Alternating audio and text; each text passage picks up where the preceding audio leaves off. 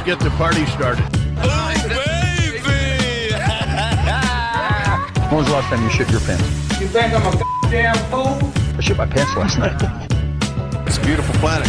Well, it's a moon for sure. I'm sick and tired of all this bullshit.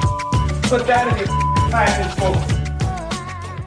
What's up, everybody? Josh, the Clearing Waivers Podcast, coming at you for another episode of the Clearing Waivers Podcast. How's everybody doing tonight? We hope you enjoyed your week. Thank you for joining us once again. We always appreciate you stopping by. Always appreciate you sharing us with your friends. I'm gonna lead it off with that. Give us some help. Give us some love here. Get us some more of you listeners. We really want to get in more people's ears. There's only one way that we could do that, and that's through your help. So, as always, we appreciate everything that you've done for us. We always appreciate that.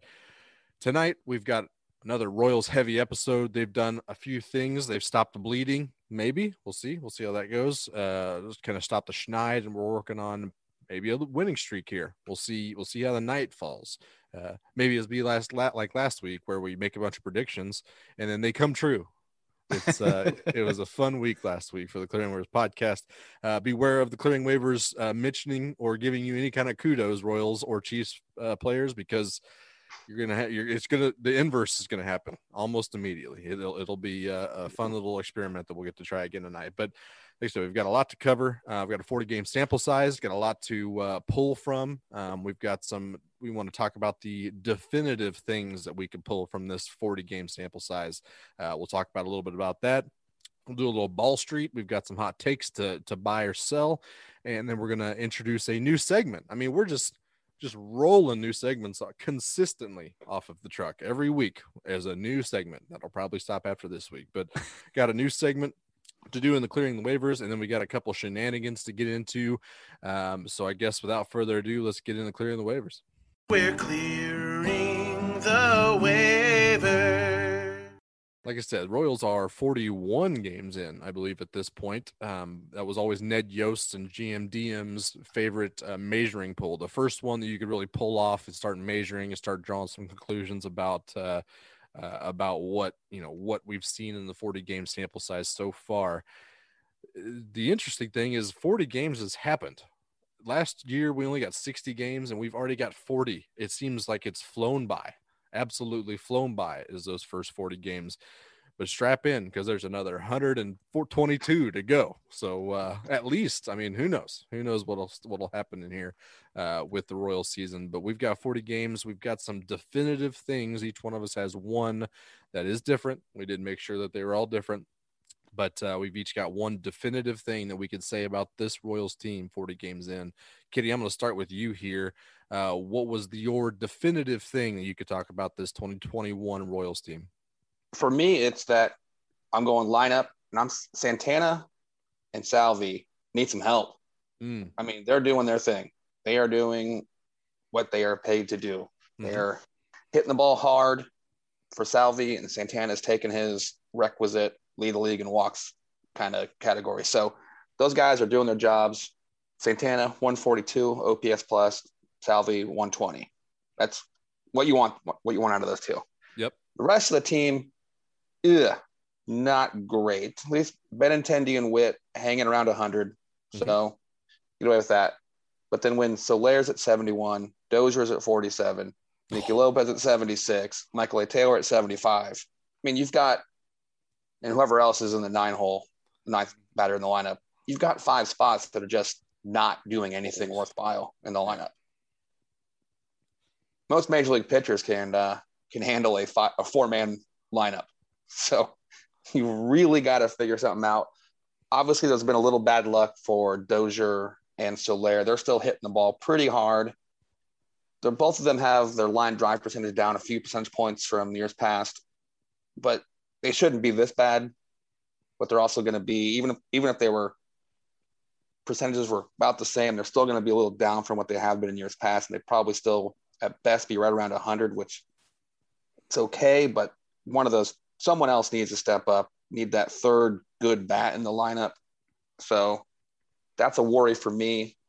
And then I'm looking at it. What the hell is Terry Bradshaw doing? This guy's been cashing checks. 13 to 17 minor league hitting coordinator. So we've seen almost all these guys in the minors. And then 2018 to now, he's been the hitting coach. What's he doing? A whole lot of nothing, if it looks like. I mean, I was thinking about this the other day. Like, as good as Carlos Santana has been, as well as you mentioned Benintendi, both those guys came from outside the organization, have a clear different approach to the plate than every other Royals hitter that has been around over a couple seasons. So I don't think that is a coincidence at all. No, exactly. The Royals organization as a whole, going back seemingly since they won in 85, they decided no one wants to walk. The dawn of time. Yeah. I mean, ever since it's crazy how few guys they have on the team that draw the walk or even seemingly try to draw a walk or don't swing at bad pitches. So, and then I think we were all worried about before the year when they brought in Michael A. Taylor. He was the same MO, low walk, high swing rate player, and he's doing the same here. And lo and behold, it's got a 775 OPS plus. I mean, that article was written before the year started, and it's come true already in 40 games. You could have 100% did like a card shark thing like we do. I mean, like, is Hunter Dozier's OPS plus higher or lower than Nicky Lopez? And I would have missed every one of those. Every one of those I'd been knocked out of. Especially after 40 games. You would have thought at least Dozier and Soler have been a little higher. 47. I was surprised it was that bad. But that's tough. I mean, yeah, it's probably rough. I don't know what it is. He's got to be at the top, if not. Yeah, got to be at the top for like average exit velocity too, maybe. I didn't see that stat today when I was looking the numbers up. I don't have that one, but I mean, he's definitely hard hit contact percentage is pretty good. Just the line drive percentage is what really is hurting him right now. He's like 4 percentage points below his usual. And the thing for Soler I noticed today is home runs per fly ball is really bad, like 7%, I think it was. Yeah. Routinely, he's in that 21%, 18 to 20% category. So he could easily have 7 or 8 home runs instead of the 3 he has, which would make things look a lot better. Mm-hmm. But maybe this is part of that dead and ball thing they talked about before the year, where some of those fly balls are dying on the warning track rather than going over the fence. Yeah. And I also wonder, it seems like every time we see both Soler or Dozier, it's either a strikeout or a pop fly to shallow outfield. Yeah. Sounds way too familiar. Or a lot of strikeouts. Yes. Yeah, just the strikeouts again, just so many guys I guess part of that is the new philosophy for a lot of hitters in the major leagues anymore. It's sure you don't take a opposite field, middle of the field approach with 2 strikes. You swing for the fences still, which makes a little more sense for Soler, but maybe Dozier might want to think about trying to cut his swing down a little bit. Try to get a few more. At 3 on the team at 90.9 miles per hour average. Soler is at 94 and Salvia's at 93.3. So they're still hitting the ball hard. Maybe, I mean, it could just be a ridiculous run of bad luck for both of them. Yeah. Where they could easily be in that 750 to 850 OPS range, which would put them in that good hitter category. So yeah, hopefully maybe the luck can turn around and we can find that third good above average hitter in their own lineup. So it's because I don't think you're not going to get very far with only two guys in that over 100 carrying the weight. Yeah. It's you did mention Witt and Benintendi kind of turning around. I do think that Witt has had some better plate appearances here the last week or so than he was putting together the previous 2 or 3 weeks off that awesome start right out of the gate. So came out scorching hot, really cooled off, and I think he's putting together some pretty good plate appearances. And obviously Benintendi is absolutely on fire. So I mean, I'm trying to be the team optimism here. I tweeted about it earlier today that Nicky Lopez is putting together some good at bats. He's gotten on base pretty good rate. Yeah, I was stealing bags. He's walking a lot, which is almost just under 12%. He needs to do that because he's not going to drive the ball very hard. Yeah, most times. So he needs his on base to be a solid 80 to 100 points above his average. Right.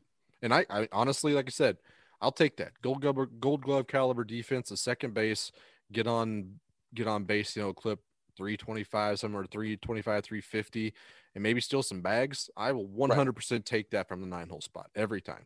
Exactly. Yeah, that's doable because like everyone knows you can't have 9 boppers in the lineup unless you're the 27 Yankees.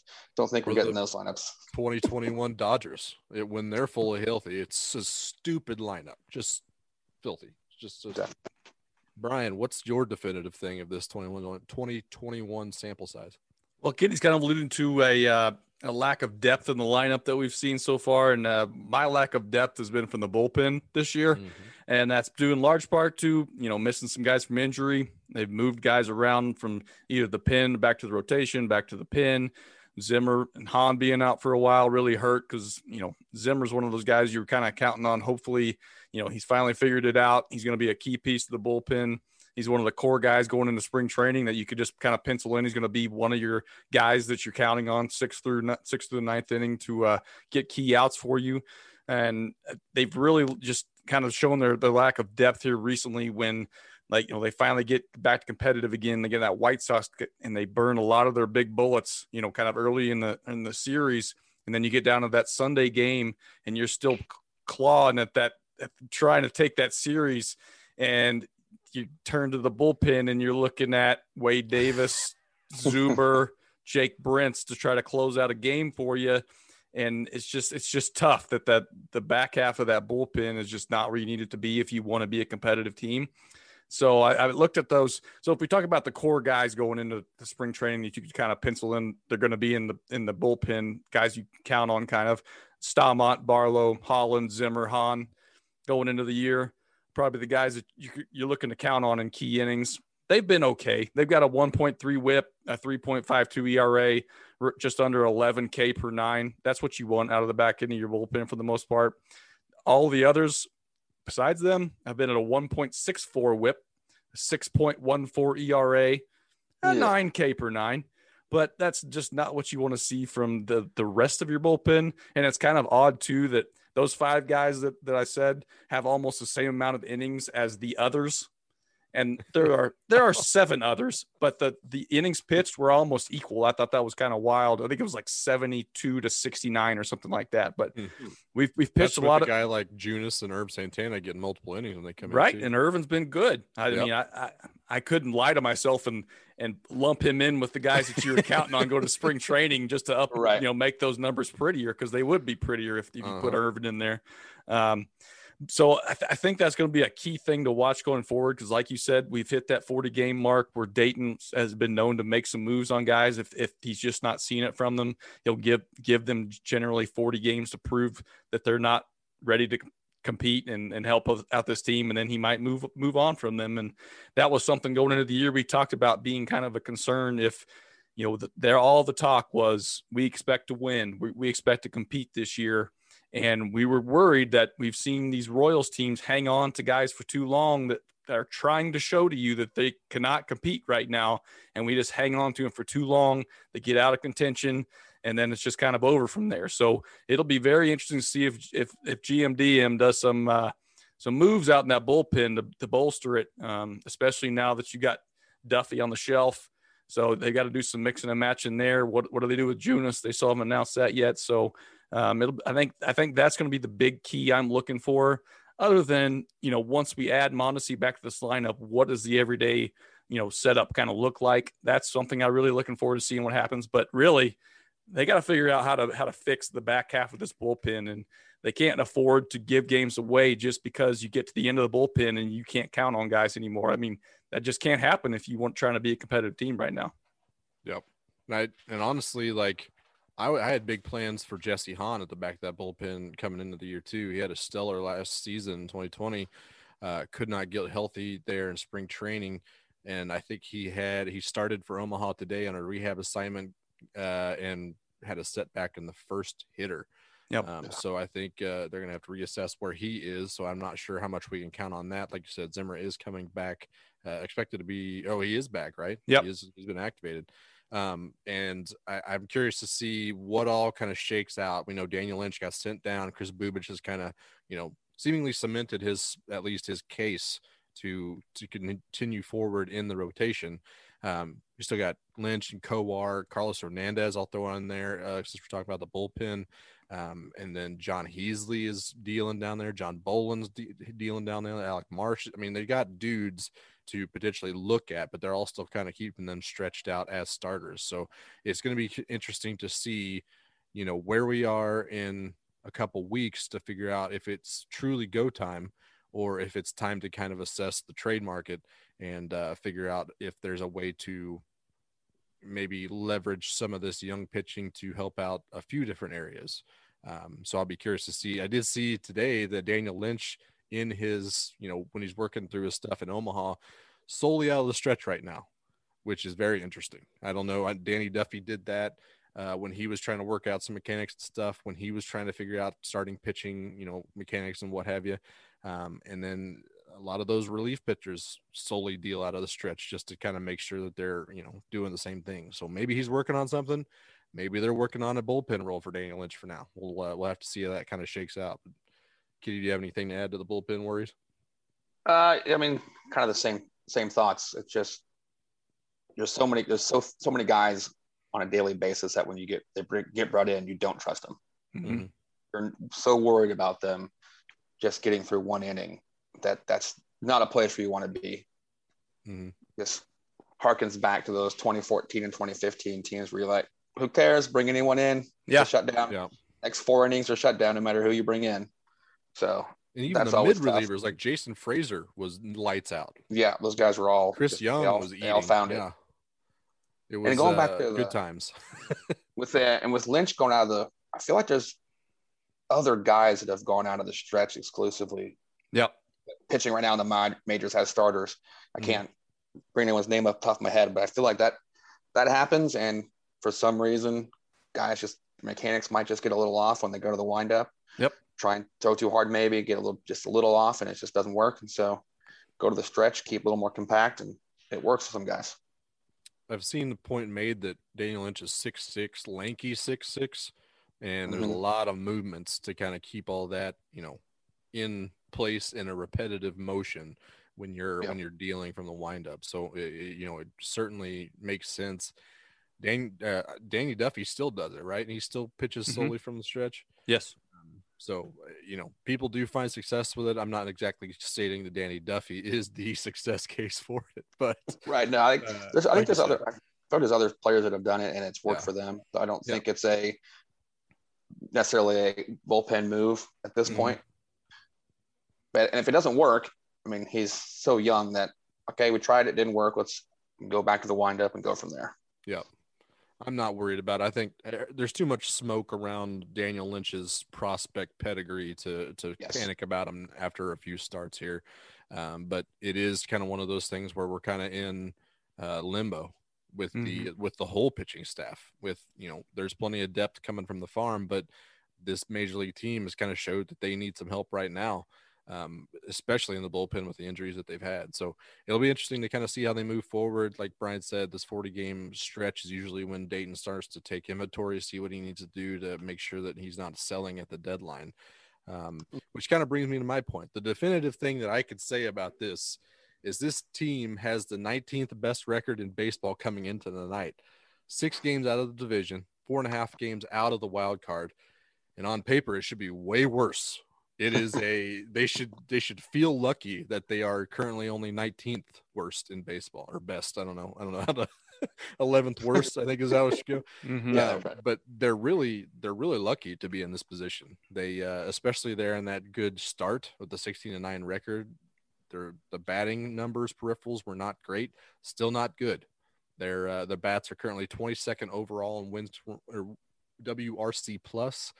The pitching overall is 25th in xFIP, and the defense is currently 27th in defensive runs saved. Ugh. So all that apparently equals to the 19th best record in baseball. So there is a little bit of luck to what they've done, which is not a secret. I mean, that winning streak at the beginning and the success does seem a little bit lucky at this point, all things considered, but they're also not as bad as they've been playing the last couple of weeks. So it's it kind of evens itself out at this point. So you're giving this luck of the 19th best record in baseball right now. And you need to do something with this opportunity. This is the definitive thing I could say, is that they are lucky to be in the position that they are. Their next 15 games. Okay, so they stopped the bleeding. The losing streak is over. They've won 3 of 5 recently. The bleeding has stopped. Their next 15 games are against the Milwaukee game is not counting tonight. Detroit, Tampa Bay, Minnesota, Pittsburgh, and then Minnesota again. 15-game stretch. You go 10-5 in that run, which is, I think, completely doable. You come on the other side of that, 29-27. You got momentum coming in there, and then you head to the West Coast to play Oakland and the Angels, which are both solid teams. The West Coast is always a brutal road game it's a long damn trip out there. So I think they could totally use that momentum. That doesn't quite put them in wild card contention, but it's a whole hell of a lot better spot than they are right now. So they got lucky to be in this situation currently. They need to take advantage of the opportunity they've been given and roll this into some substantial momentum to power them through the rest of the year. And I don't think it's a complete pipe dream to think that they can get hot over that stretch when you're playing against bad teams too. I mean, we're talking about adding Mondesi back, which is a huge wild card.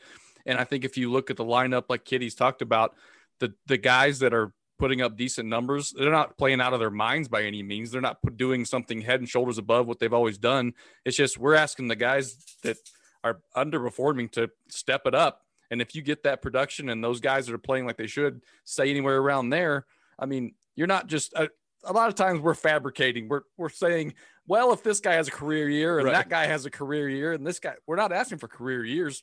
We're asking Dozier and Soler to kind of be the players who we've seen them be. And you add Mondesi to that. Like we said, he's the streakiest guy on this team, but when he's hot, he can win games for you for a couple of weeks at a time. So I don't think it's completely delusional to think that this team can get hot. Like you said, they're lucky to be in the position they are right now. And I think they can really, ramp it up and take off and actually be competitive and look good, but doing it and not just like, well, they kind of got lucky that night or they got lucky the other night. I mean, like that game they played last night against Woodruff, that was a really good pitcher. Yep. Our pitching staff played really well. Our defense showed up and everybody played like they're supposed to play. And they played a really good baseball game. And that was huge because you're going against Burns the next night and you're not expecting to score many runs. So they're starting to look like the baseball team that we thought they would be. So I think we can turn that lucky to be where they are to, hey, maybe they are an actual good team. So let's see what happens. That Mondesi addition is it's always a wide range of outcomes with him. He could be an absolute MVP caliber. Or he could be worse than Hunter Dozier has been, a less than 47 OPS plus. It's just, it's just a wild ride that always kind of count on Mondesi. And when it would be one thing if this offense was humming and you're like, now we're going to throw in Mondesi and his upside is going to be pushing just championship caliber type of offense type of style. At this point, I don't want to be in a position to have to rely on him coming back and like jump starting this offense, because that's just not what he is right now. Not what we've seen him do. We've seen him do it, but it's just not something that we can count on consistently. I'm just hoping maybe his presence in the locker room can spur guys on, just because they know who he is, know what he can bring to the table, that it could possibly give a little juice to the rest of the team. A huge spark. Absolutely. Everybody's well aware of how talented he is. So I could totally see that being the case. And, kind of looking down the line as well, we could start making some moves here. So very, very interested. Speaking of making moves, we'll talk about that in just a second. We've got Ball Street to do. We've got some takes here. We've got, we're kind of in our feels about how this team has been going the last few weeks. So we've got some hot takes here that we're going to buy, sell, or hold our stock in. There is a theme song to this. Unfortunately, I can't locate it at this time. So shout out to Summer for the segment theme that he prepared for us. It will happen, I promise. But Ball Street, we're going to start off with this first take, which is, I trust Greg Holland to convert a save opportunity right now. Gun to your head. Greg Holland has to save this game in order to save your life. Who's buying, who's selling, and who's holding this? Brian, I'm going to start with you here. I am going to close my eyes and buy, just like I do every time he comes in and the game's on the line. He terrifies me, but by God, he seems to get the job done more often than not. And so I'm going to buy it. And we kind of joke about this, amongst us, that you never pitch closers in non-save situations because they always seem to just give up meaningless runs when they don't they got that weird mentality. If the game's not on the line and they're not trying to shut it down, they just seem to not care as much and and get up on it. Yeah. They get stuff. And so I looked at you look at Baseball Reference and you go into the splits. They define high leverage games, mid leverage games, and low leverage games. He's got 9 games at high leverage situations where he's giving up a 214 batting average, a 746 OPS, which isn't great, but not horrible. If you look at his low leverage games, 8 games, almost the same amount, but he's giving up a 400 batting average and a 1220 OPS. So I think he is the rule of don't use closers. That's right. It sure seems My like God. it. And I mean, when you Wow. think about how they describe this guy, I mean, they talk about he's the guy you want at the end of the night at the bar when somebody's mouthing off and you get in a fight. He's the one that wants to step up to the plate. So maybe that's just how he pitches too. If you put him out there and it's a 1-run game and you absolutely have to have him, he's coming through. And you put him out there and you're down 4 runs and he just hasn't pitched in 4 games. And he gives up a couple taters and it's good night, folks. So I am going to close my eyes and hit the buy button. I like it. I'm actually buying too. You got a stat here. I got his last 11 appearances, which basically just takes out the first 4 games. 435 average, like you said, not much. That's fine. It's not great, but it's fine. But his K per 9 is 12.19. Yeah. I mean, when was he doing that? Yep. At any time when he was pitching here originally. So And he's doing that at a reduced velocity of what his heyday yes, was. He's a junk baller now. Yeah. And that includes that brutal outing on Sunday. So he's still, that's where most of those earned runs came from. And it's like Brian mentioned, that closer mentality. A lot of guys don't have that. That alpha mentality. And maybe it is a part where it's all about adrenaline, all about testosterone. He's 35 years old. I can attest to needing a bit of adrenaline sometimes to be able to function properly. Are you low Not T? on that level. I'm a little low T. That's never been a secret. It's always been a thing. But as far as other candidates in this bullpen, him, Stamont, Barlow, and Zimmer, all just as likely, just as volatile to get blown up any given night. So, you know what? Greg Holland, as good of an option, he may not be the most talented, but I think he's got the mentality, he's got the experience, got the resume, obviously. So I'm buying that as well. I'm not liking it. Like Brian said, closing my eyes, I'm swallowing the pill. I'm going to buy a little bit. So give it to me on that. Kitty, where are you at? I'm selling. I think he is save stock percentages at the highest it's going to be. I think he's Bitcoin early this week, and we're worried about a plummet coming soon. It could be a real nasty for him. I mean, he's been great. When I didn't have the high leverage stats in front of me when I made my decision, it was more just heart and feel. More gut. I'm more of a gut manager myself.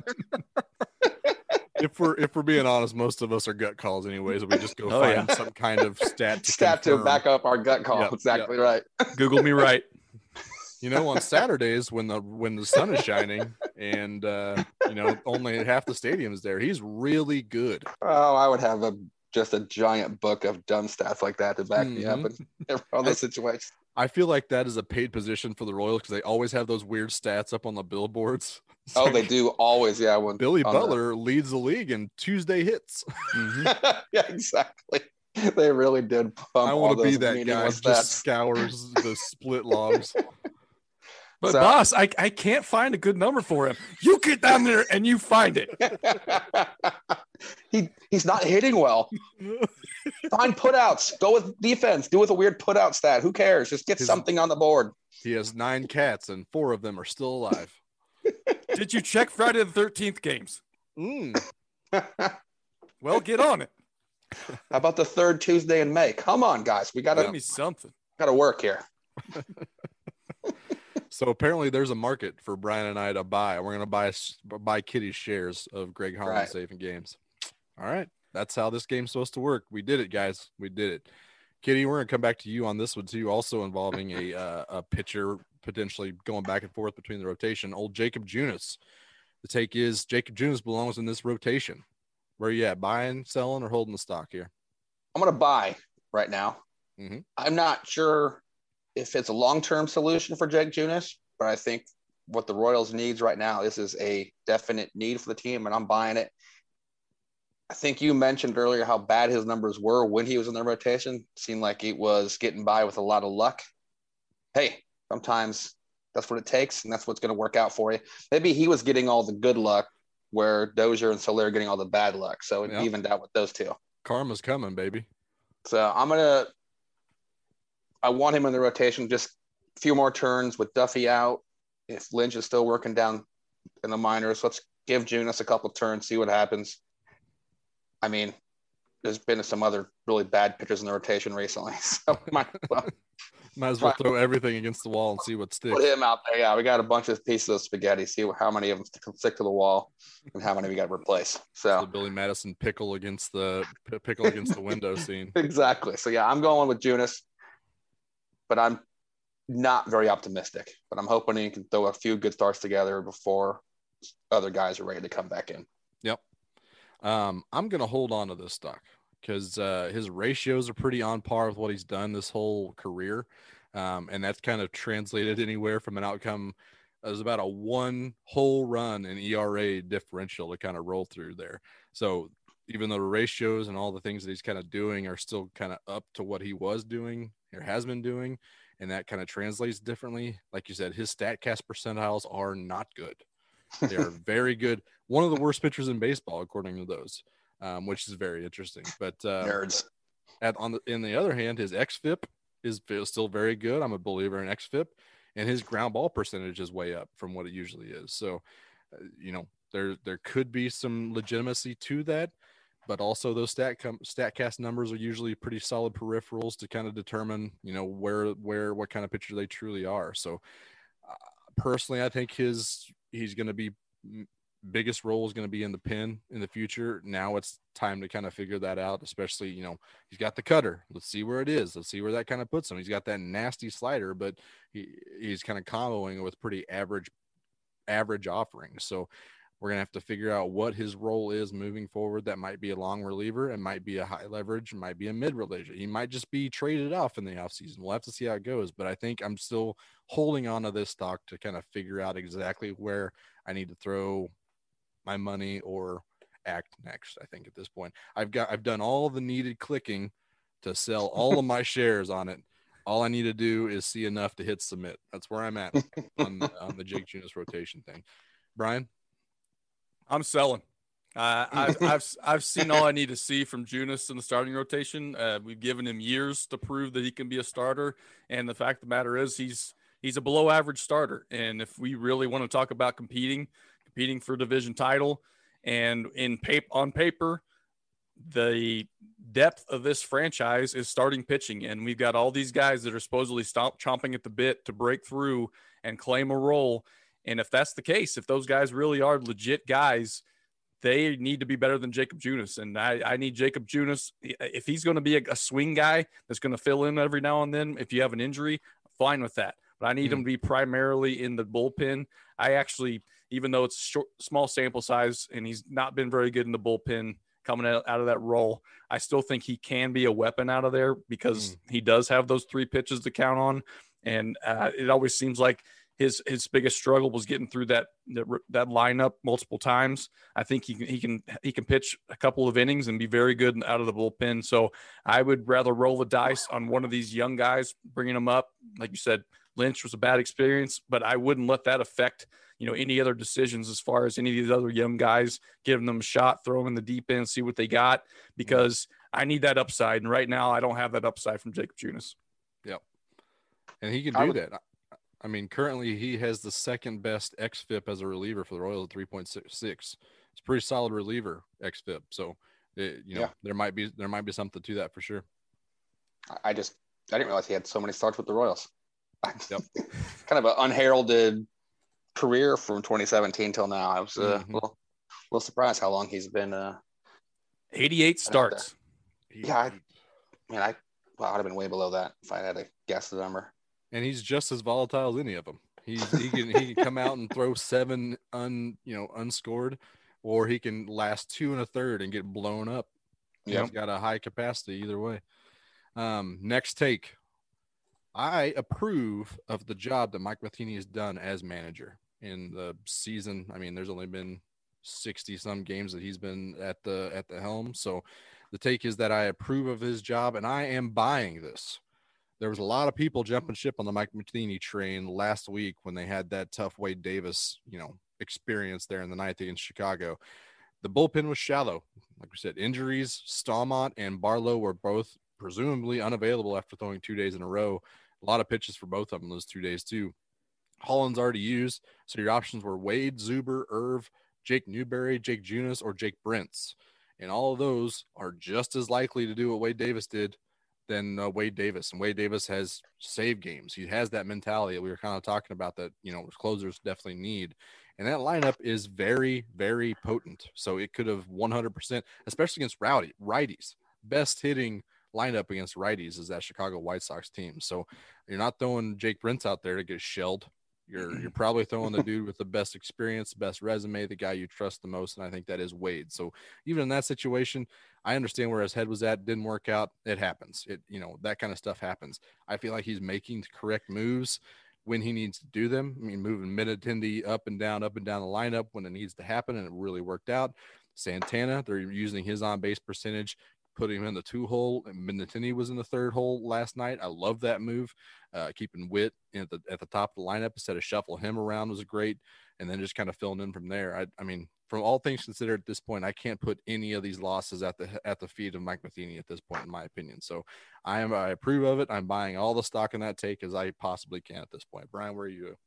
I am also buying that statement. I think last year kind of got a little nervous because listening to Cardinals fans, they all said Mike Matheny's a tinkerer. He likes to tinker with things and try to fix it before it really gets broken and just move stuff around and nobody can kind of get, any rhythm going. I think this year we've seen a reduced amount of tinkering going on.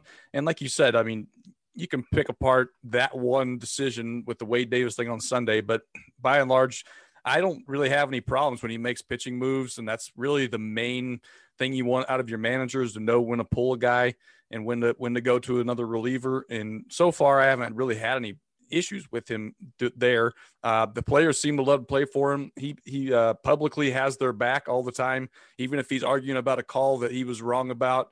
He's always got their back, and they like to see that, even if they know too that he's wrong in saying that. I mean, that's what you want because it's a long season. You're listening to the same manager over and over again. If you get tired of what he's saying, if you have an asshole like Tony La Russa, you're going to stop paying attention to him at some point. So I'm glad to have Mike Matheny as the manager. He's good with the media too. I feel like he's much better at. They used to have a problem with him being an asshole in St. Louis with the media. He was very abrasive with them, and they'd question decisions, and he'd basically be like buzz off type of energy. But now I feel like he does a great job explaining every decision that they make, and you can tell sometimes he still has that in him, like, God, I don't want to answer this stupid question from you right now, but here's what's going through my mind. Here's what I'm thinking. And so you come away after his post-game pressers, like really understanding what they're thinking during the game. And it's not just, if you scroll through Twitter all the time, they can tell you all the right and the wrong things that the managers are doing. So I can see it really gets frustrating, but I appreciate just kind of his openness on explaining a lot of stuff that they do. And like I said, at the end of the game, whether they win or lose, I really haven't had a whole lot of issues with his substitutions or at all. So I'm going to say, keep him around. I love it. Let's keep rolling with Matheny. What a timely time to have this buying and selling with Tony La Russa completely shitting on all of his players. Oh my God. The quote with Lance Lynn today was even worse than anything you said with Yerman. Yep. Oh, I didn't even see the Lance Lynn thing. He basically is like, Lance has a locker and I have an office. Yep. Oh, jeez. What an asshole comment that. Yeah, that's because you can't play baseball anymore, you old fuck. Well, he can't drive. I mean, he can't do a lot of God damn, what an asshole. Kitty, where are you at on Mike Matheny though? It's a 3-fer. I'm buying as well. Mike Matheny, official. I mean, I actually podcast manager. I actually prefer the abrasive interview style of Matheny back then. Yeah. What do you mean? Why did I make that decision? It's pretty like, look at the roster. Come on. That's the decision was made because my options were limited. This is what I had to do. yeah, maybe he could have thrown Irv Santana as in a safe situation. Has Irv ever had a safe situation? I don't even know. Probably not. So I understand the move to go to Wade, go with the veteran in that situation. It didn't work out. And from, I believe, what it looked like on all the replays, the guy was out of home. Should have gone extras anyway. So that loss isn't really on Matheny as much as it is, or Wade Davis as much as it is on the umpires. Yep. And then New York apparently learning of what the call originally is, so they don't overturn it unless some weird evidence is present itself, which that's a whole other thing to talk about. I will shout out an article on Royals Review this week. Max Reaper took a dive in the review play system. That was really good. I recommend that. Yeah, and a manager can only do so much with he's given this deck of cards. Some managers get a bunch of aces and kings. Mm-hmm. Some guys, you've got a bunch of 2s, 3s, 4s, 5, all the way through the whole deck, and you got to figure out what the best way to put these guys together to put them in winning situations. And as we went over earlier, the depth of the lineup and the bullpen and the rotation struggles, I mean, he's got the team seemingly, it looks like they believe still in their ability and what they're doing this year. And that can't be easy, especially coming off another double-digit losing streak for this franchise, which seems to happen way more than any other team. God. So there's only so much you can do with what you have, and then it eventually gets to the point of, is the manager getting the most out of the players he has? Right. And that takes more than, what has he had, 100 games with the 60 last year and 40 this year? That's been it, right? Yep. Mm-hmm. And so it's hard to put a hole on him at this point. So I think we'll know a lot more into this season, how guys that we've seen, that we talked about, that are underperforming, if he can get more out of him, see where the team ends up. But right now I'm buying. I think the team believes in him, and feel like he's changed a little bit from what he was in St. Louis. He's not the new lineup every single day.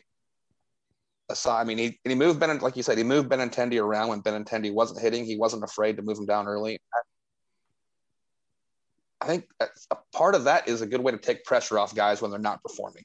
100%. You're in the 2-hole. I'm not hitting. Oh my God! I gotta hit. I gotta hit. Oh, I'm batting 7. Just relax. Not as much pressure in that 7 spot. So I like what he's done, and I'm willing to roll with him for the rest of this year, and hopefully this team can pick it up and make some good moves and put him in a better position to succeed itself as well. Yep. I think you do make a good point. I think there's not a lot of guys that I could probably say that he's not getting the best out of right now. All these guys, including Michael A. Taylor, he's still getting, I guess, the effort as much as you can from Michael A. Taylor. He gives, I don't question his effort every night, but boy, his face is just locked in or somber, or no matter if he's hitting grand slams or striking out 4 times. He's a robot. Got the same face.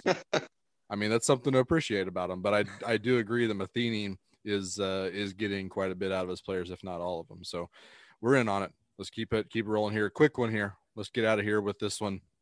Buying or selling or holding, the Royals will be within 1 game of 500 by June 1st. I mentioned that stretch that they've got coming up, so it could be a little bit interesting. But Brian, are you buying, selling, or holding the stock?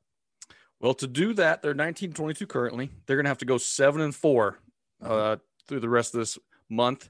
So I'm going to say, let's say we drop tonight against Burns. He's up for probably Cy Young right now. So let's say lost tonight. I say we get back on the train, sweep the Tigers.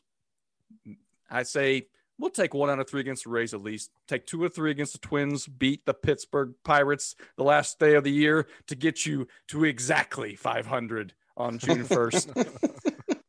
So I'm going to buy that.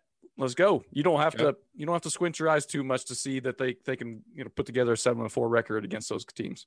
Okay. I am too buying it for the exact same reason. So it's pretty easy. Kitty? I'm going to sell. Okay. If they don't get it tonight, it's 7-3, those next 10 games. Not easy to do. Even if you go 2-1, 2-1, 2-1, which is 6-3, it's not easy to win 3 straight series against any team. So I'm going to sell.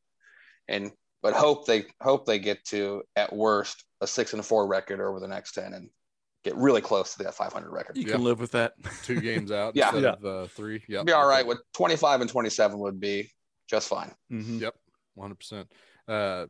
Breaking news: I think Corey Kluber is through 8 with no hitting. I think who's he no hitting? Take that, clearing The waivers Rangers. curse, Corey Kluber. That's right. Yeah, he's against the Rangers. He's through 8. So after fresh off the heels of Spencer Turnbull no hitting the Mariners last night. Did they lower the mound that we didn't hear about? Lower the mound and or raise the mound. Raise the mound. Higher. Raise the mound is the makes it easier. Sorry. Yeah, they lowered it and then they moved it in like 5 feet. They raised the mound and moved closer to the plate. Guys are just dealing this year. Yeah, they are. New segment alert. Here we go. This is it. We're going to do this quickly. Hopefully, we're calling it "Let's Make a Deal." Trademark pending. We'll see how that goes. Probably got to shuffle it away from Wayne Brady, but we're going to. Each one of us has one transaction we'd like the Royals to make to kind of send them off into the direction that we think that they are headed, to better prepare for where they're headed. So we've got 3 different ones. I think they're kind of going from wild and simple. It's quite a range that we're kind of running. So I'm going to lead off with the one that kind of makes the most sense here. Brian, I'm going to start with yours. Yours is kind of the most simple move. What's your deal that you'd like to make? You're simple, Josh. So I'm gonna at the 40 game mark. We talked about, we know if you can compete or not, and I'm sorry to say I don't think Waiter's ready to compete anymore. I hate to see him go, but I need him DFA'd because I need that 40-man spot, because I want to promote our version of Kopech and Alex Reyes or Josh Hader, a guy that I want to call an shit guy. One of these young guys, I want to turn into our shit guy out of the bullpen, because we all know that we face these guys going against the other team.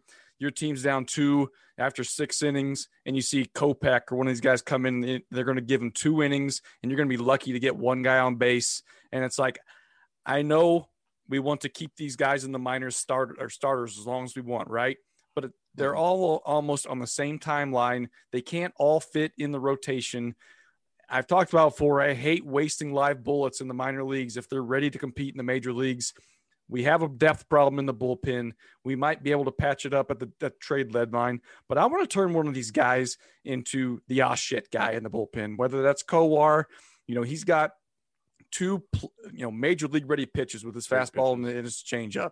Yep. He's absolutely ready to be an shit guy. Bolin, he's 24 years old. He's got a nasty fastball slider combo. He's only in AA right now, but it's not like he's 21 years old. He's 24. He was in that same draft with all these guys that are competing now. He could be the shit guy of that. And the Duval's guy, Will Klein, throws 100 miles an hour from the left side of the plate. Mm-hmm. He's in lower level minors right now too, but he can he's got major league ready stuff from the bullpen. We all wanted Dick Lovelady to become that shit guy out of the bullpen. It hasn't happened yet. He's still a candidate to be that guy. No. We've got internal options, and they're not all going to be able to be used in the starting rotation.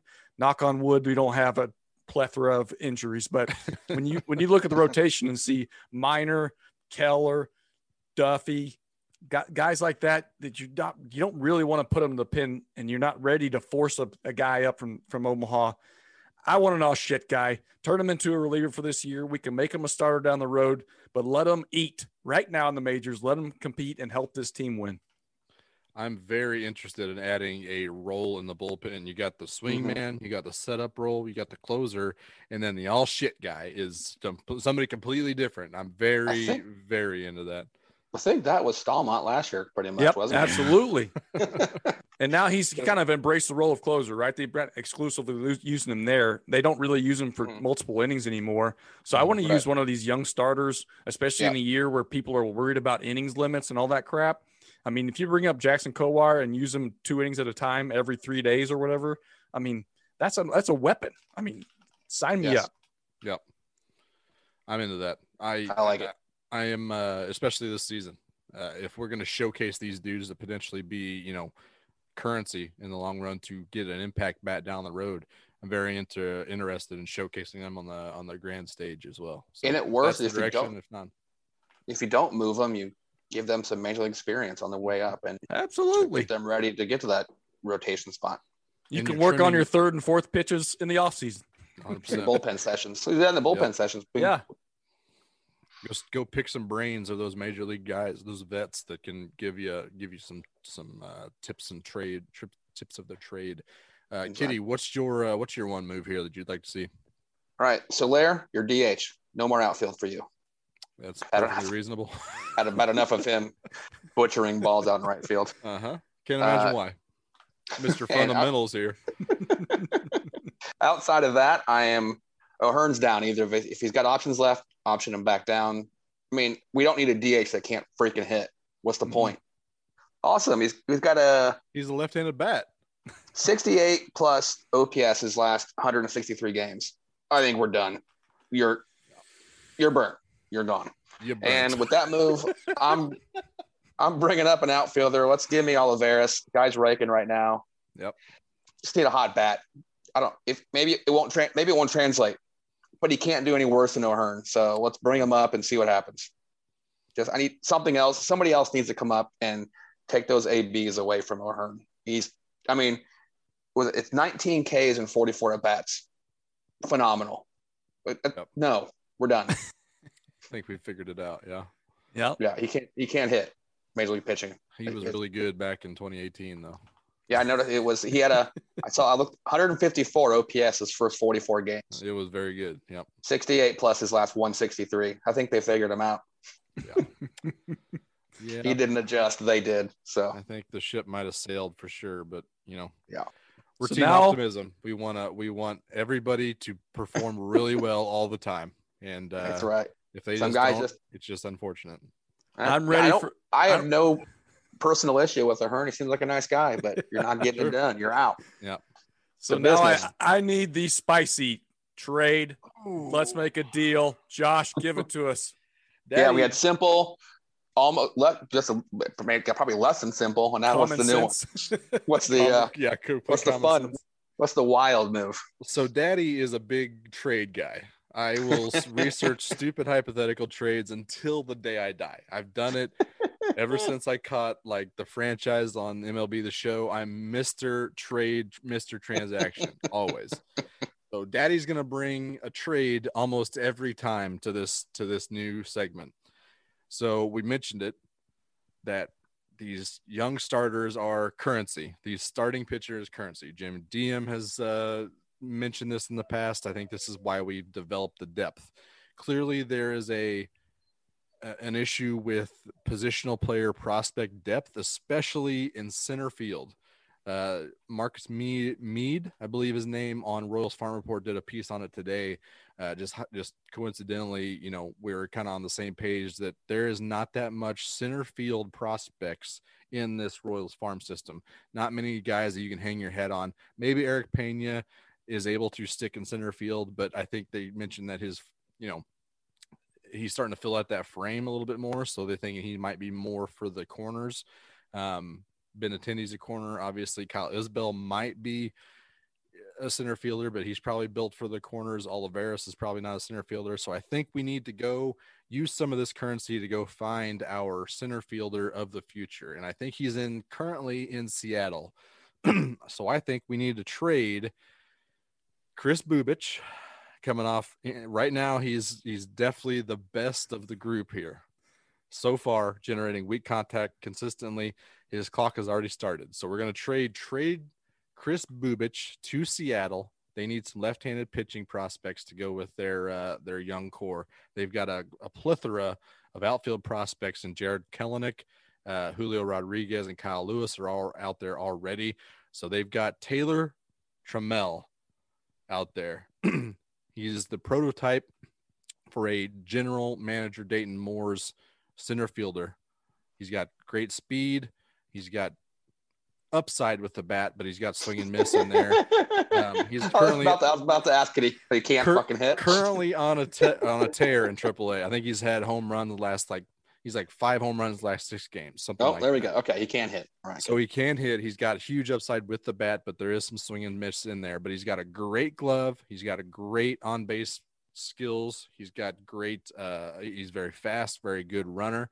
So I think that he will stick in center field, and he is the prototype. He's got a lot of control left. He's got upside. So I want Taylor Trammell on this team, and then throw in Steckenrider from that bullpen. He has got great numbers in 2021, kind of a vet. He's 30 years old, good K percentage, and 2.5 years of control. So I think, I was talking to Joel Penfield, Royals Farm Report, and Alex Duvall, both about this move. Joel's a big Mariners guy. Both of them have their, finger on the pulse of the farm systems here. Joel thinks that, his stock is a little bit low because his numbers in 2021 are not great in the majors, and he did not have a great 2020 debut.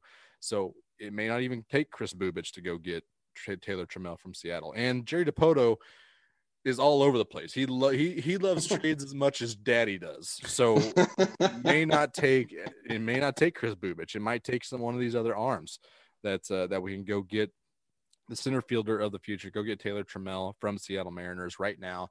Lock up that center field position for the long term. They'll just trade for Khalil Lee then, right? Who apparently is 0 for 7 with 7 strikeouts for the Mets. Okay, scratch that off. I was worried about his swing and miss too, but he's got a career ahead of him hopefully, but right now not a great start. But I like the thinking there. Well, center field is definitely a weak spot in the pipeline and in the current roster. And boy, let me tell you, when the Royals were hot, who'd they have? They had a solid dude in center field just making plays, also very good with the bat. Trammell is left-handed batter as well, which is something that always a little bit more valuable than a right-hander at that point. So it all depends on how Seattle kind of sees him in the long run, but I would very much like to add Taylor Trammell to this lineup long term for sure. So that's a new segment. Let's make a deal. I like it. I think there are some proposals here that'll get taken right up, and then some that will not even be listened to. I'll let the listeners kind of decide which ones those are, but we'll kind of have that in the future with some more deals that we'd like to see come to fruition the more games we see. So that's all we got for clearing the waivers. We got some DFA, some shenanigans to kind of come after the break here. So we'll be back right after this. And we're back. We've got some shenanigans to kind of roll through here. Some that I really, really like. We've got a keep trade cut that we kind of wanted to lay on the table. But first, we've got one of my favorite games is Waiver Sharks. We've kind of taken the waiver watch. We've got the old Waiver Sharks. We're putting them together. I'm going to see what these two can do with the Waiver Sharks. No theme song. We're getting right to it here. I've got a list of 11 movies or TV shows. They all have a common theme or something in common between them. So these two are going to try to figure that out. Kitty, I think your move for Let's Make a Deal was slightly more reasonable than what Brian's trying to get, even though I love the all shit guy. I love that. So, right. Kitty, you're going to be the one picking the doors tonight. I've only got 2 doors to walk through. You want door number 1 or door number 2? I'm going to go 2. I think my deal was more realistic than reasonable. Okay. Maybe that's more the word you want to go for. Okay. Well, I think Neil started with an R though. That's right. Man, I don't disagree. It's reasonable either, but I think they're going to stick with Wade for a little longer. It wouldn't be out of character for the Royals to do something like that. But so anyway, either way, door 2. Let's do this. 2. We've got 10. I'm going to say it. I think both of these categories are all movies. So we got 11 movies here. You're going to try to guess the Rotten Tomatoes score, if it's higher or lower than the one previously to it. And then you're going to try to guess the common theme or critics audience between them. It is a critic score for this one. All right.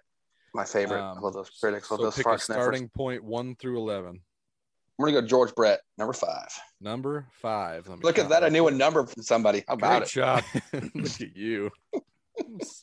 Really impressive. George Brett movie is Flight. Okay. Critics gave it a 77%. Okay. Is Airplane higher or lower than a 77%? Oh, no. Oh, it's hard. Oh, because this was made back when critics had a sense of humor. And Oh, I will geez. say that both of these lists have multiple trap doors, and you landed right into one. I found one quick. Oh no! You were supplanted on the exact doorstep of one of them. I wonder what the theme could be. Well, you would maybe it's a trap. No, Maybe it could it's a be. Yeah, trap door. that's another trap door. Oh 77%. Airplane, higher or lower? God, I gotta go lower. Gotta go lower. Airplane is a 97%. Once again, Josh's hard work pays off. You were not kidding that this is back when the critics did have a sense of humor. I didn't think it was that good of a sense of humor. Oh my Leslie goodness! Nielsen apparently was still critic proof back in the Airplane days. Oh wow! Would you like to take a stab at the common theme in these movies? I mean, I feel like Airplane's too obvious. Maybe it's not. This is my poker face. You don't know. Or maybe my screen just froze. One of those two. Was Leslie Nielsen in Flight? That would have been a great cameo. They really missed opportunity there. Holy They cameo. really should have brought him in. That would have been so good. Or I'll just go with get a Kareem Abdul-Jabbar one in there. Yeah, this NBA stars. That's the common theme. Let's go with this. I'm gonna go Airplanes. And you got it. Oh, All right. So you did get 1 point. Got a point. Woohoo! The good news is that might win. Brian is Yep. not good at these. Nope. I am also very bad at 50-50s, Oh, but Brian is right God. there with me. So 97. 97% for Airplane. Wow. I really wish you'd have hit something like I got Soul Plane in here. I got Money Plane. Snakes on a plane. Oh. Snakes on Freaking- a Plane. Freaking Money Plane. Oh, One of the pitfalls was Catch Me If You Can and The Aviator. You wouldn't have known both of those involved being pilots and stuff. So God. you'd have never known. yeah, those two. I had nothing to do with planes ever. Or if I backed up Con Air and Executive Decision back to back, Solid. that would have been tough. Solid. Lazy. Brian, Money Plane with Kelsey Lazy. Grammer. What a film. What a film. I do need to see that. It had a lot of people in it. Thomas Jane, It's Luke so- Evans, and big cast, It's so stupid. big time cast. Give me number Brian. 8, Josh. Door number 1, and you're going to start in number 8. Your first one is Zoolander. Okay.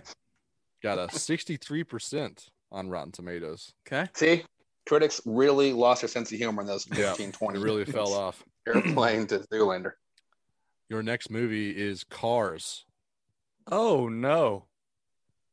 Oh no. Higher or lower than the 63%? You want me to compare Zoolander to a children's cartoon movie? You know what, Brian? I sure do. I sure want you to do that right now. Well, I think it was. I never saw it, but I think people loved it, so I'm going to go higher than 63. It was higher at 74%. All right. So you got a tie ball game here. Okay. Zoolander and Cars. So planes. Next movie, Cars is 74%. Next movie is Wedding Crashers. Oh no. This was right around the Oh. time they really lost their sense of humor. Lost their sense of humor.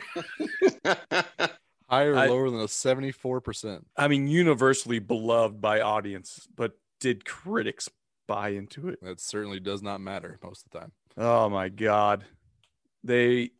These fart sniffers just right around their heyday of just shitting on really great comedies. So I'm going to go lower. You should have went higher. Okay. Oh, no way. It was a 76%. Oh, barely. So right there. Good Lord. Shit. And I That's feel a like surprise. this was, I think they still had a sense of humor in this run. I think they still It was were there. It wasn't close. shortly after I they guess- lost it, but it is there. I mean, Close. 76 is still way too low. I agree. That movie's a 95. I mean, so many one-liners, great Mhm. cast. I mean, what do you want from a comedy From a- if it's not that? a And a love ridiculous- story? Yeah, give him a love story, too. It's really a Jesus. rom-com. Mhm. It's a rom-com if you think about it. And we're here talking like 76 is not like a good score. That's still very good, especially for critics in a comedy movie, but That's it true. certainly should be higher. That's dumb. What's the Um, theme of this? The theme of Cars, Yeah, Cars, Zoolander, and Wedding Crashers. What does I got to have guess in if common? he doesn't get it. Well, there's no steals, so Wedding it's gonna end in a Crashers. tie. Yeah, new rule. Steals. New rule. I How guess that could be the tiebreaker. about Christopher Walken? Owen Wilson. It was Owen Wilson. Okay. That is correct. What would you think that Meet the Parents got? Higher or lower than a 76? Was that Gotta the be first lower. one? That's the. Oh, That's the first one. I think they liked the first one. I got them all on here. Meet the Man. Parents, Meet the Fockers, and Little Fockers. That's true. I would have thought they'd like it, but God, it's hard to think. I Meet the gotta Parents Go, compared to Wedding Crashers? Yeah, 70 higher, higher. lower than 76. I'd go lower. I'm gonna go higher. 84. Unbelievable. 86. There's I think I'm maybe cracking the code slightly. Hmm? Raunchiness is a factor. Yeah. What is it? Raunchiness. Raunchiness. Wedding Crasher is a little raunchy at times. Sure. Meet the Parents. If Very that's little the raunch. bearing, then Very little raunch. Little Fockers must have been super raunchy because it was a 9%. Well, there's also really shitty movies. Which one between Armageddon and Anaconda do you think had a higher score? Armageddon. Barely. Armageddon had a 38%. Anaconda was a 37%. What? Well, if you had told me Anaconda 38, was awful, and Armageddon was at least Whoa. respectable. whoa, No. No, you're not. You're not. I'm taking no, issue with this take. No. Anaconda was terrible. People loved Armageddon, Liar. right? I loved it. Loved Yeah, it. I loved Anaconda. What are you talking Critics about? stink. I liked Anaconda. I'll watch Anaconda way before I'll watch Armageddon again. I mean, that's think fair that's for different fair. reasons. Yeah.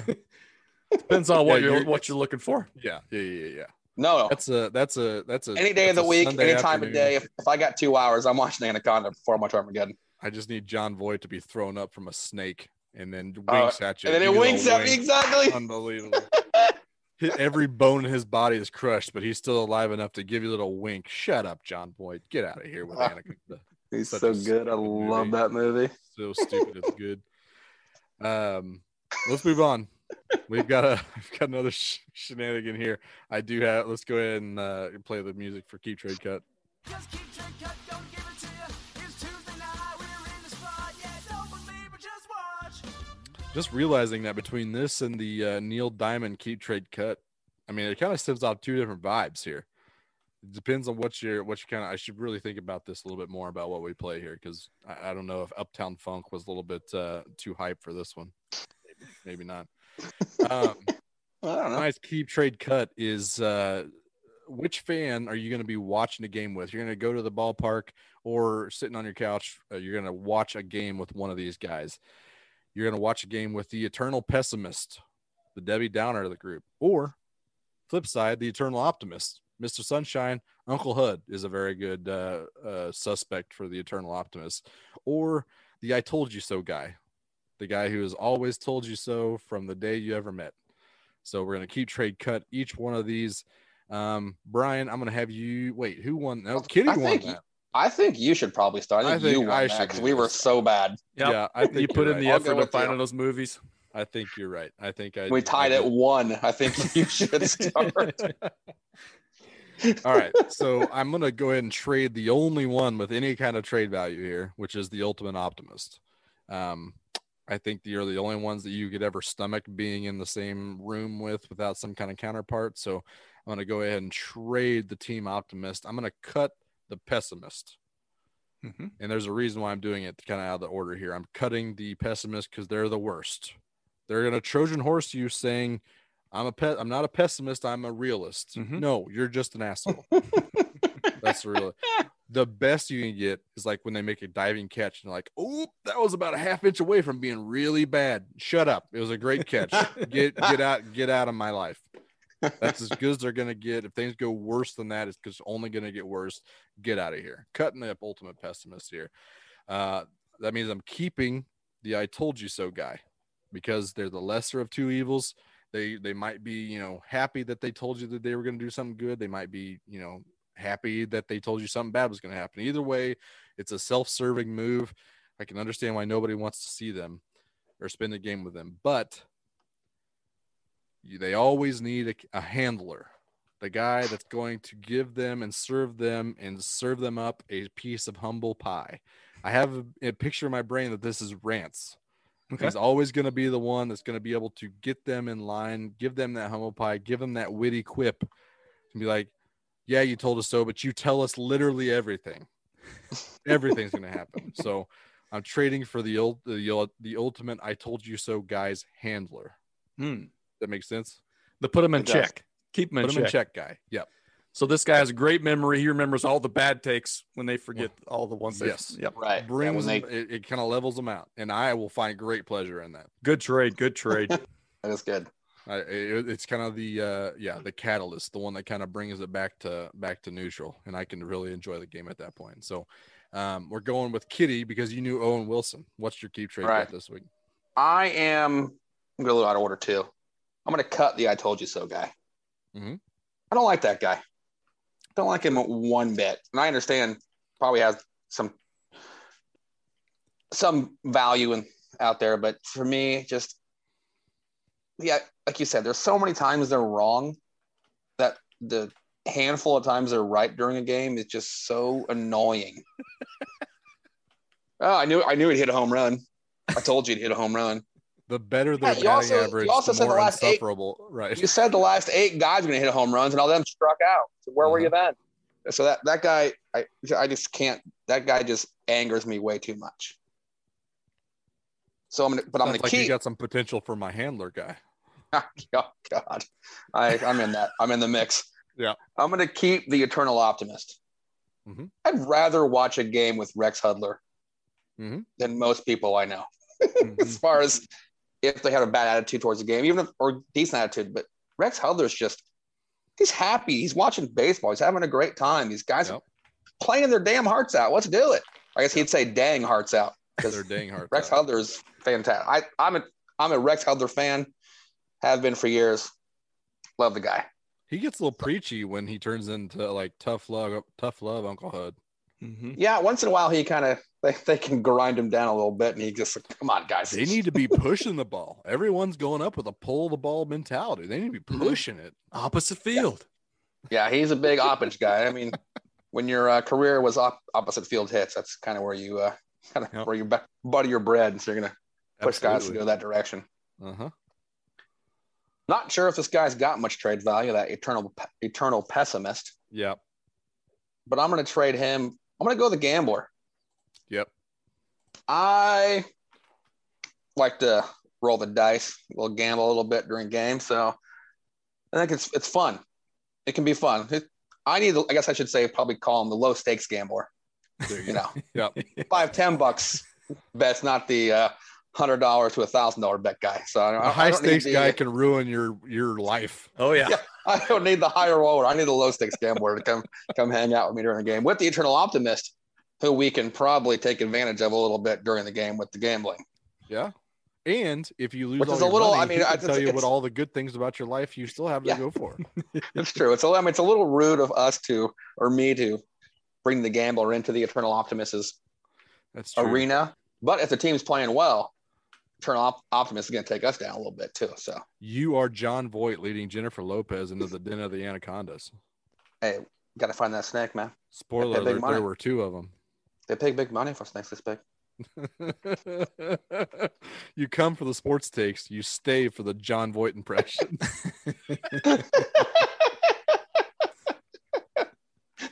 Love it. The bad Cajun John Voight impression. Yeah. She heard to my it sounds like Scarface, but Cuban John Voight.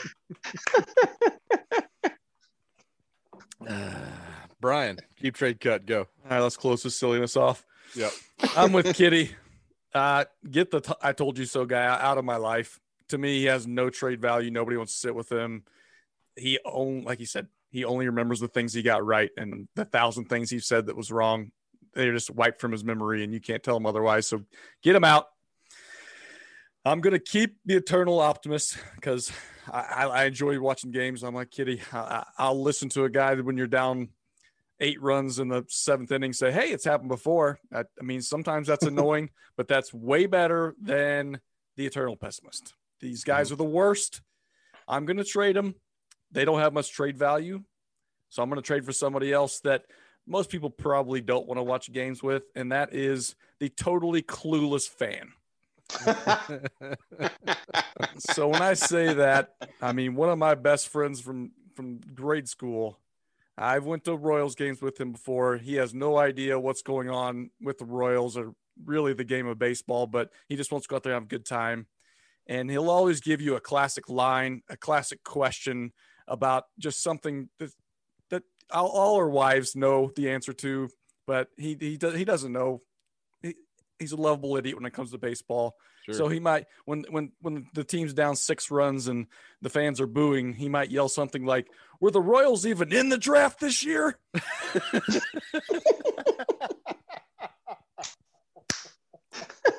Shout out Bryce. Bryce, yep. Every team's in the draft every year, and even if they were in the draft this year, but you're not going to see those guys for 4 years. But I appreciate you getting on to them. Sure. I appreciate it. He may ask a ridiculous question that you'll laugh about for years.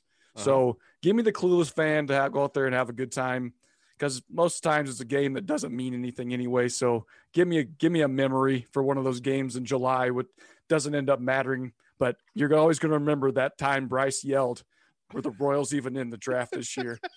I'll never forget that. So did you have a good hearty chuckle to yourself on that one? Oh yeah. Oh yeah. You're the only one who didn't. I mean, there's probably way more fans like that.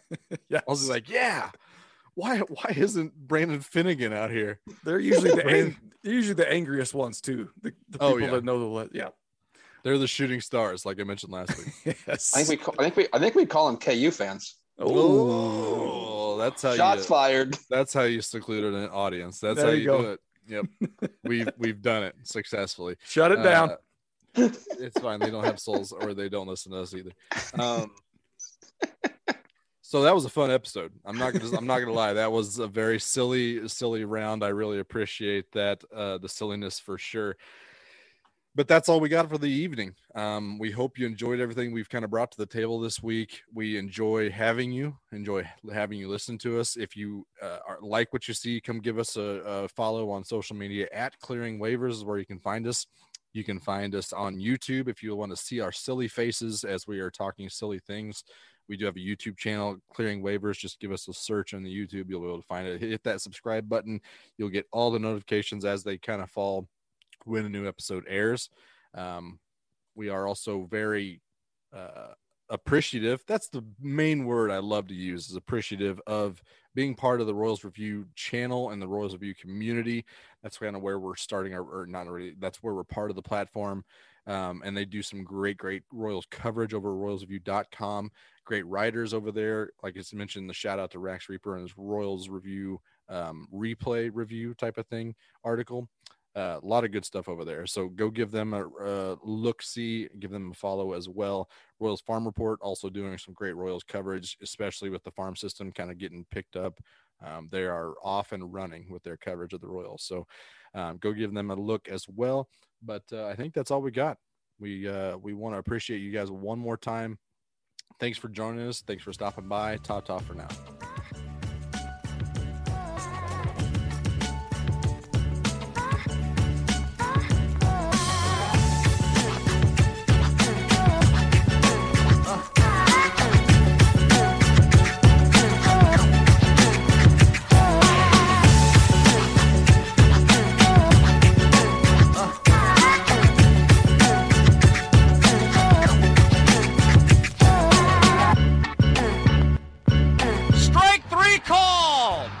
It's over!